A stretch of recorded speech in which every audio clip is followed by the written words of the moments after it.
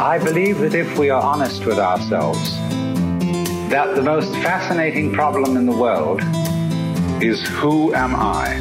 Welcome to Behind the Mind. Join Meredith Crenma as she chats one-on-one with intriguing, inspirational and imaginative people from Australia and across the globe. In this series of candid interviews, she seeks to discover the zigzagging journeys, pivotal events, daring risks and momentous moments that fundamentally helped form the way they think and work today. Today's guest on Behind the Mind epitomizes what this podcast is all about, sharing remarkable stories of people who lead with heart, loads of zigs and zags, daring risks, ability to pick themselves back up and move on from setbacks. Brooke Howard-Smith, welcome to Behind the Mind, my fellow Kiwi. Oh, thank you so much. Boy, that's a heck of a... I hope we don't let everybody down. Let's under-promise, over-deliver. Yeah. Even if I wanted to summarize your bio, I don't think I could do it justice. And like the premise of Behind the Mind is always that, you know, behind everybody's fantastical bios, there's real people and real stories. And even people who don't have fantastic bios, though, by that traditional, notion kind of thing. People have always got interesting things. But Wiki says you're an entrepreneur, a broadcaster, an artist. They are the three things it's leading with now. Yeah, I feel like they're overplaying the artist part, but yeah, keep going on. Yeah, there's a few amendments need to be added to that. There was a Wiki flag on it, by the way. You are a philanthropist. That's a check. You've been a medalled X Games inline skater. You've clearly taken a lot of risks physically, mentally, and probably financially over the years. Yes. This is look at my elbow. You can see that little weird bump on my elbow. Oh, wow. I don't know if you can see that, or this elbow's got like just a bit of bone that floats in it. So there's a lot of physical risks in there for sure. That's a great freaky thing for like Halloween to show, if you've run out of treats at the door, just when the kids turn up, just be like, check this out. So how and why and what does a kid from Auckland dare to leave Auckland for LA at just 18 years of age? I'd been wanting to be a professional skier since as long as I could remember. I'd made it to the New Zealand development team, this thing called the D team, but I wasn't good enough. And while the rest of the kids were going overseas and training in our summers, I saw a friend, a crazy friend who's no longer with us, who was rollerblading down Kaiba Pass, quite a steep hill, and it was crazy. I was like, wow, that looks like skiing. And so I started rollerblading to train to be a skier, and I just enjoyed it so much. And I'd been skateboarding for a little while. I'd been doing different types of action sports, but I really loved this. And this is in kind of 1988, 89. So way before rollerblading really had taken off. This was really early days. How expensive were the boots back then? Because I always remember when my parents bought me things like that. They were like, by the way, these were really expensive. We rented them from Kaiba Pass. There you go. That's so Kiwi. And I ended up working in there probably to pay down a bill that I had. And we would rent these things and skate for like 20 hours. By the time we brought them back, they were just trashed. And then, we'd rent another pair. When a team came up from the US in 1991, I'd already been skating with skateboarders and BMXers and had started doing handrails and things like that. The very early stages of street skating. And so they said, hey, you should come to Los Angeles. And it was about the time that the New Zealand government made the crucial error of giving everyone their student loan grants all at once. Yep. It was like, at the start of the year, they would give, if you just enrolled in university, they'd give you like $10,000.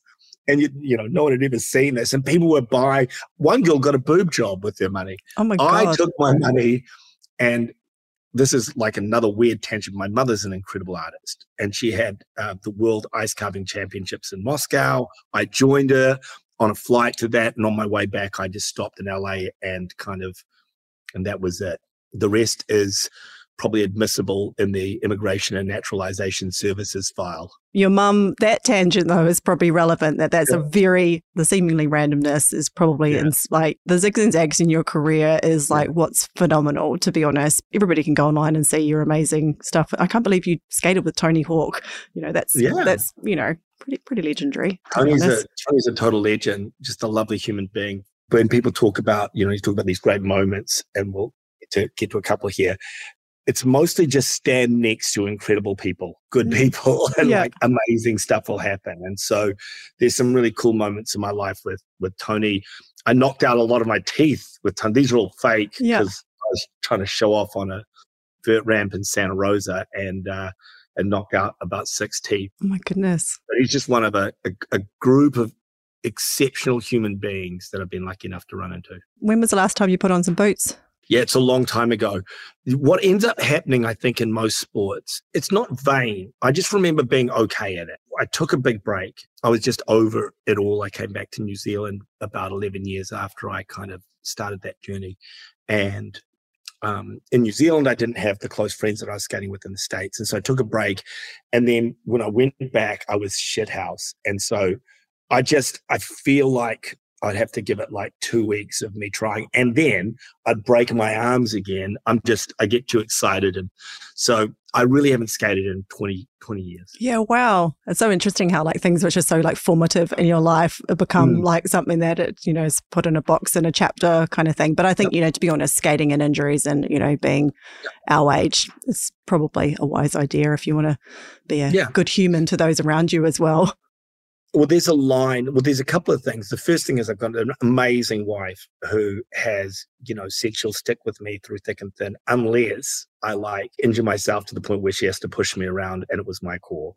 But that also kind of combined itself at around 40, sometime around 39ish, we started building a house, and about 41 it was finished. And I'd built a pool in the middle of the house, and it was a 2-story. You could jump off into the middle of this pool. We made the pool 3 meters deep. It was the worst recreational pool ever. It was freezing all the time because it was so deep. My wife kind of was reasonably upset with me. But I jumped off it a few times, and then I turned 40. I was like, I don't feel like doing stupid shit anymore. Yeah, the wild bit of your brain had probably been like, okay, I'm just going to, this is the, and that's probably an evolutionary thing to, keep us safe and preserve our lives, isn't it? Yeah, the very same things that trigger adrenaline in your youth, like a roller coaster, trigger kind of a sense of nausea as you get older. And I'm still pretty probably risk friendly, but just in different places now. Every Kiwi remembers where they were during the 2011 earthquake. My story, I was in Sydney doing a bit of a checkout, moving back from the UK with my husband, and I called my sister because she lived in Christchurch and they were in the States. And I said, there's been another earthquake. And she was like, and it was a lower on the Richter. And then she was like, oh, no, that's fine. The other one was bigger. I was like, no, I think you need to turn on the news. But tell me about why that is such a pivotal event in your story. Yeah, I'd come home skating for however long, for 10 plus years. It's a pretty easy, fun job. And then I found that the next easiest job was presenting television. I'd started presenting some shows that were action sports related, and then kind of moved into some more mainstream things, a show called Target, which is like just catching knicker sniffers. Kiwis will know what that is. Outside of that, it's just whatever show in your country where they put in hidden cameras to catch people who are sniffing knickers. That was that show. And I owned a nightclub called the Pony Club, which is a terrible place. But I was living a pretty kind of vapid and empty life. And then, Christchurch earthquake happened, and a lot of people, particularly those nowhere near Christchurch, the sense of helplessness and an inability to kind of do anything was overwhelming for everyone. And I posted, I'd been kind of convincing, I love national endeavor. And if you grew up in New Zealand in the 80s and 90s, telethons were a big thing. They brought the country together. And so I'd kind of been pushing it at the networks that it would be cool if we did something like that again. And then I messaged in a group. So I put a post up saying, surely right now, this is the opportunity for us to come together and put together a telethon. And it went viral. So this is in the olden days when Facebook had reach and, 100,000 reach really, really fast. It went viral. And then I put I screenshot it and I put a message to TV3 and TVNZ and Māori television and said, I think this is a good idea. And for once, because I used to send them ideas all the time, they all came back and said, yeah, I think you could be right. And so for the first and only time, we had different presenters from different networks all there. And it was hosted on Māori television. It raised $2.7 million. And it illustrated to me something that would really change kind of the direction of what I enjoy doing. And that is the sense of, I think that creating great content is a lot of fun. It's amazing. And then I think that content can inspire communities to affect change. And those points, there are so many little points along that journey that have so much enjoyment. Raising the money, or organising the event and organising the content, and the fact that I'm able to kind of convince Pine Tree Meads to judge Dancing with the Stars, or Ma'anonu to dance on it, or bands that I've always loved to play. And, if the event itself and the cause is the motivator, which means I don't have to do too much work in that sense. That was understanding that. But then eventually, obviously, seeing how it affected the people of Christchurch who were doing it pretty tough. And there was something, as little as it was, $2.7 million isn't a lot of money in context of what they needed. It was more a case that there were a lot of people able to signal just how much they were hurting with people that were doing it tough. I mean, there's so many layers to this. I think what strikes me is you've said a few times that you don't like to do work kind of thing, but I totally get that. There's a Jane Liu who's a famous entrepreneur here. Her handle is the lazy CEO because she says she's the laziest person in the world. She's got a hugely successful business. But I think, it strikes me that you've got a real ability to mobilize people and are clearly very infectious in the way that you do that. Would you say that that's one of your, it's like a Peppa Pig thing. Is that one of your talents? I mean, maybe. Well, the first thing is hopefully identifying that there's an opportunity to do something interesting and important. The old saying that, like, if I'd known how tough it was, I wouldn't have done it. Like an inability to remember how tough these things are and how, the nightmares, the amount of times with that and subsequent fundraisers where you just want to quit, but because you've already made this commitment, it's physically impossible. So this is this kind of like the finger trap of doing one of these awesome things. As you've said to a group of sick children, hey, we're going to raise some money for you. Well, you can't really stop at like 11 p.m. if you don't have it ready, right? No. Oh my God, feel inside.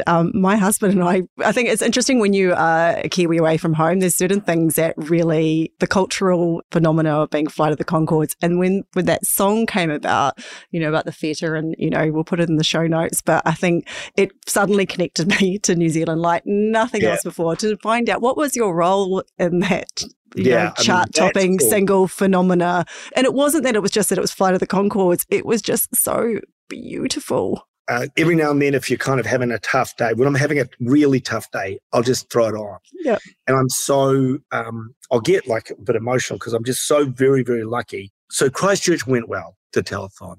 And there was a sense of people rediscovering that the country loved national endeavours beyond just going and watching a rugby game and the All Blacks winning. This idea of progress by proxy is kind of, it's a cop-out, and that we can actually all get together and do things that are amazing. And so TV3 came to me and said, well, listen, maybe we should look to do something similar. This was now 2012, the year after the earthquake. And I'd started talking to Cure Kids, who are incredible charity. So they're, very forward-thinking. They invest in a bunch of curative pathways. They are looking to cure illnesses that affect children, life-threatening illnesses. So it's not just care and comfort. They are looking to solve these things. And so I was really won over by the charity and by Vicky, who was running it at the time, really amazing lady. I said, I think we can do like a telethon. And I think we can kind of rally up some really interesting people to get behind this amazing charity. And along the way, Jesse Griffin, I can't even remember how I met Jesse Griffin, but God, I mean, I don't know if he regret. I'm sure he doesn't regret meeting me. He certainly doesn't regret doing all the amazing things we've done together. But Jesse is just a brilliant comedian, and his amazing wife Jackie is, Jackie Von Beck is like a, incredible comedian who's successful in her own right. She grew up with the Conchords, and so immediately I was like, wow, I wonder if we can do a Conchords take on the charity song. Now, they hadn't filmed their show. They'd finished the HBO series 2 years before and hadn't filmed anything for 2.5 years.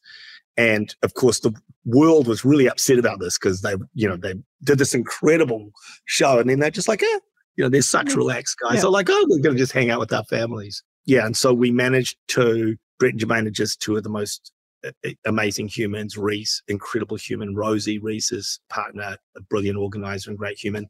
And so we lassoed them into creating a song for the middle of this TV show. So other people had created components, and everyone kind of worked on their bits. And I started filming with Flight of the Conchords in Wellington, we just had like one day, again, very 11th hour-y, try to find an office that looks like where Murray would be in Wellington, this kind of like office. The guys came in. Present. Yeah, present. Firstly, I've got all the raw footage from when they went around all these schools. They went around to schools and they asked 6-year-olds, these core questions about how to, help cure kids and whether or not they recognize the Conchords. And if you haven't seen it, you should watch it right now. It is about the best 14 minutes of television on the planet. They released the song. The song went to number 1, 3 times platinum in 45 minutes. Fastest selling song in New Zealand history, faster than any Beatles song, anything like that. It was the year Lorde released Loyals, and we beat Loyal in the New Zealand Music Awards for biggest selling single. And that's not that, she's a lovely lady, but anyways, it was a really awesome song and it raised some great money. Best part about that story, though. So 2012, we record this with Brett and Jermaine. They're so humble. At midnight, they were like, when we're recording and we're 3 or 4 days away from the show, they're like, oh, I don't know if we should even release the song. And by like 6 a.m. the next morning, when we're putting it together, like, this song is incredible. It is just next level. So we decided, okay, we'll release the song. Then it goes and it raises, a lot of money, around $500,000. Cure Kids being just the incredible entity they are.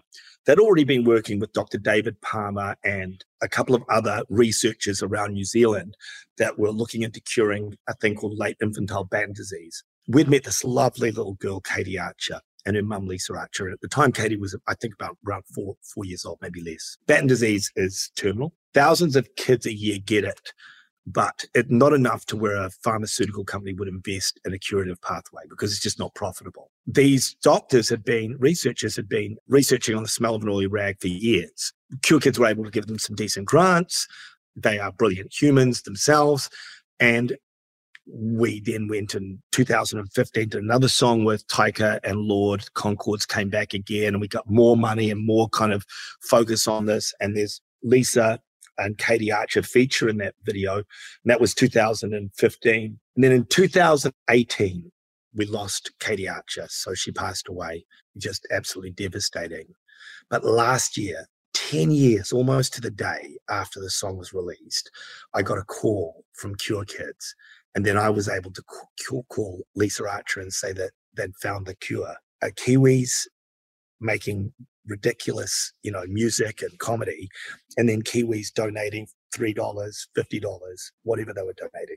One person paid $1,000 for the song from Dubai, but raising that money, and then Kiwi scientists finding a cure. And, so for me, that's like an incredible story about what's possible. Totally. And I think, one thing, having been involved with X Games and obviously, you've, in your many different careers that you have, I think, one thing that links is your ability to tap into a cultural zeitgeist to make change. That culture, governments are great for many things, not so great for other things. Same with, we can't rely on corporate, but I think that, tapping into culture, it seems that you really have a real understanding of how that can change things. Would that be fair?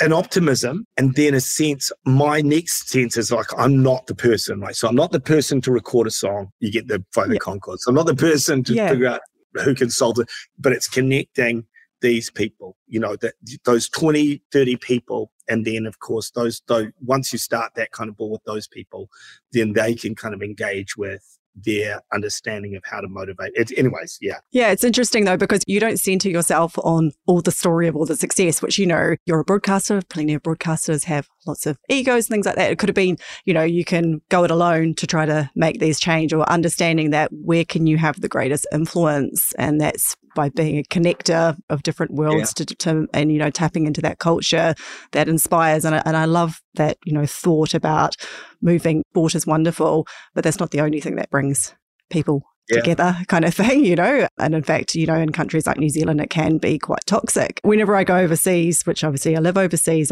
when you go to rugby-loving countries, the French, they always love to talk about the rugby. And I'm like, I'm gracious enough to talk about the All Blacks with them. Honestly, I'm not. It's not really my bag. But when you understand, well, that's the sort of connection point kind of thing. And it's different when you're out of New Zealand that you understand it. But when you're in New Zealand, so I think hats off to you and your ability to be able to galvanize people to come together and get the community community around it. I was just thinking it would be wild to see these kids who were filmed in that video. They're probably like late teens now. Well, what are we at? So they're 11 years, so they're 17, 18 years old now. And some of it, and I've got this. So I think I want to build, like, if I can start to get myself, if anyone will take my calls, I want to build a documentary about it because it is a great story. And I'd love to, obviously those kids, there's just some absolute legendary kids. There's, again, sorry if you haven't seen this, there's this moment in there where this young kid, when they're talking about raising money, describes the actual financial system and just how ridiculous it is that these people lend money to, the Queen lends the money to the banks, they lend it to the people who lends it to the Queen. And they're like, oh, you just explained the velocity of circulation and how ridiculously flawed the monetary system is. Yeah, it's just beautiful. It's just beautiful. Talking about governments and things and collapses, feels like the world is imploding. Let's talk about a time when things went wrong. And when I talk to people like you, often people, always very philosophical because you, of course, have to take the learnings. But I think that when things go wrong, it is shit at the time. And, let's discuss, the collapse of Senate, your clothing company, again, one of the many zigs and zags. How did that feel? Yeah, I mean, it's interesting because there's just so many times, I've started around 20 something companies, ADHD. And so every single one that has gone really, really well or has collapsed, they have their highs and their lows. And that's just the life as an entrepreneur. You just you sign up for this ridiculous roller coaster. What they don't tell you often is that most roller coasters kind of glide to an end. Yeah. And that's just not the case as an entrepreneur. It's like roller coaster that has brick walls in the middle of it. When immigration naturalization kind of caught up with me in the US, because I was just a young kid. I didn't do anything legitimately there. I'd started a company without the right visa. I was kind of living there as much as I could and kind of going in and out. So I'd moved back to New Zealand. But what was interesting is counting your chickens. So rollerblading grew very fast. Like Senate grew very fast. Senate was a clothing company we'd started right at the birth of the X Games. So Newport, Rhode Island, 1995, the very first X Games, we were all a part of its birth. Arlo Eisenberg, a great friend and an incredible artist, and I had started a company called Senate, which was kind of a fake company. He'd draw on T-shirts. We'd make some stuff, and it went well in the context that people liked it, but we weren't making very much. But it grew from nothing to we did $1,000 in 1993, and we did $13 million in 1997. It was just steaming away, just growing really, really fast. And we thought we were geniuses, but we didn't understand that we were just effectively, a leaf on a significant tsunami. And that just like a tsunami, it would collapse and kind of the water sucks out I haven't been in a tsunami, so I don't know how they work, and the aftermath isn't good. And so I ended up back in New Zealand. My best friends, Arlo, who's a great mate, they were suing me for abandonment of my role there. And I was living back with my parents. And this is my core advice for entrepreneurs, and that is stay good friends with your parents, because you might be living back with them at 30, 40 or 50. I mean, I'm probably a hair's breadth away from moving back in with them now, every minute of my life. This whole entrepreneurial thing is that you always see people like, oh, and I bought my parents this. And it's like, well, for every one of those stories, there's probably 99 of, and I moved back in with my parents kind of thing. Not that this is a therapy session, but I've got approval-seeking disorder. It's the most common disorder. It's what, I've got an incredibly wonderful but successful father who's fantastic at withholding approval. Not intentional, of course. It's just the nature of these things. And you'll find a lot of people, I've got combination ADHD plus that. It's a recipe for kind of going off and doing all these crazy things. I think I bought my father, bought them like tickets to Greece. That was my buy them a house. And I thought I was showing off so much. And then 6 months later, boom, living at their place. Are they really typical Kiwis where they can really just really tell you how it is, just really suck the life out of your ego? Or actually, no, my parents wouldn't lord it over me, but they certainly, if I've made mistakes, they'll be like, did you lose money? Yeah. What really happened? So far into it, because I've got a wonderful relationship with my father. We love each other very much, and my mum as well. They're not as interested, or at least they're not vocally as interested in what I'm doing. Very proud of certain things, and they'll probably tell other people, but they're not likely to. Now this really is therapy. No, I'm not going to do it. But it's all good. It's behind the mind. It's I think it's more, I think people are understanding it. Yes. for me, it is interesting as to how we are like our creation kind of narratives, like how we get to be who we are and where we are and, what we do. And this understanding, that I'll easily transfer this into kind of like a conversation about privilege, the immense privilege, anyone that's talking about anything that I've ever achieved. It's on the back of like a good step up. Or 10,000 lotto wins is what it is. Like being born in a peaceful country, from something as general as that to having parents that are like, a safety net. I will also challenge, like, this entrepreneurial revolution is really the sum result of a bunch of parents that worked their ass off, saved, and made it so that an entire generation could think that we were creative inventors.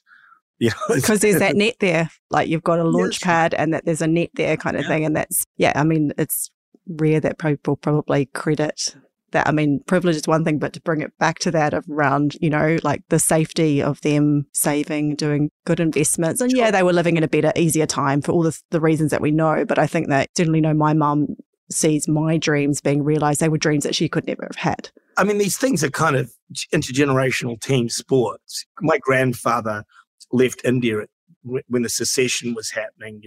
1 million people were getting murdered because of their beliefs. Half a country, it's an incredible, crazy idea, where they petitioned off these two borders, Bangladesh and Pakistan. And they're like, if you're Hindu, you live in that country now. And if you're a Muslim, you're going to move there. And there's these pictures of anyways, he was like, stuff and I'm out, which is, again, I think is another thing that I talk about a fair whack. A defining feature of almost every New Zealander, if not every New Zealander, has someone in their past, either them or an ancestor that was like, fuck this, I'm out. Either I'm inspired to try to get on a ship and travel 12,000 miles, or I need to, but it's the defining genetic commonality of every Kiwi. Yeah, the gumption to leave kind of thing. And, I left New Zealand at 21, and I've never lived back in New Zealand, even though it still feels like home kind of thing. Interesting part about that is, have you analysed that, that is because genetically there were two people that formed you who have those genes in them, that they're like any town and village in England, 99.98% of the population stayed, and then like this mad couple like up and moved to New Zealand, or they were on the run. Either way, they're risk takers. So your risk taking is kind of a gift. And again, this sense of kind of like this intergenerational endeavor that, your grandparents or your great grandparents. I love that, the team sport of generations, because so often we ditch on our generations before us. Of like, you had it, it's like every generation throws shade on the next generation, both up and down kind of thing. Whereas I think that's a lovely truth to tell about it, particularly with Kiwis. It's not probably something that I've thought about in terms of the risks that are Kiwis across the world. And I'd say any country, you're always very networked, but the Kiwi contingent certainly have a good stick together kind of thing, and understanding of where you've really come from, and coming from a small part of the world, looking out, having a very outward looking view right from the off. Yeah, absolutely. And I like to use that. Anyone that's being divisive about New Zealanders, quote unquote New Zealanders, and understanding that you probably have more in common with that family that arrived in New Zealand today, refugees or new immigrants, in sense of who you are. You have more commonality with them, their ambitions, their endeavor, their risk-taking profile than you do with 99.98% of the planet.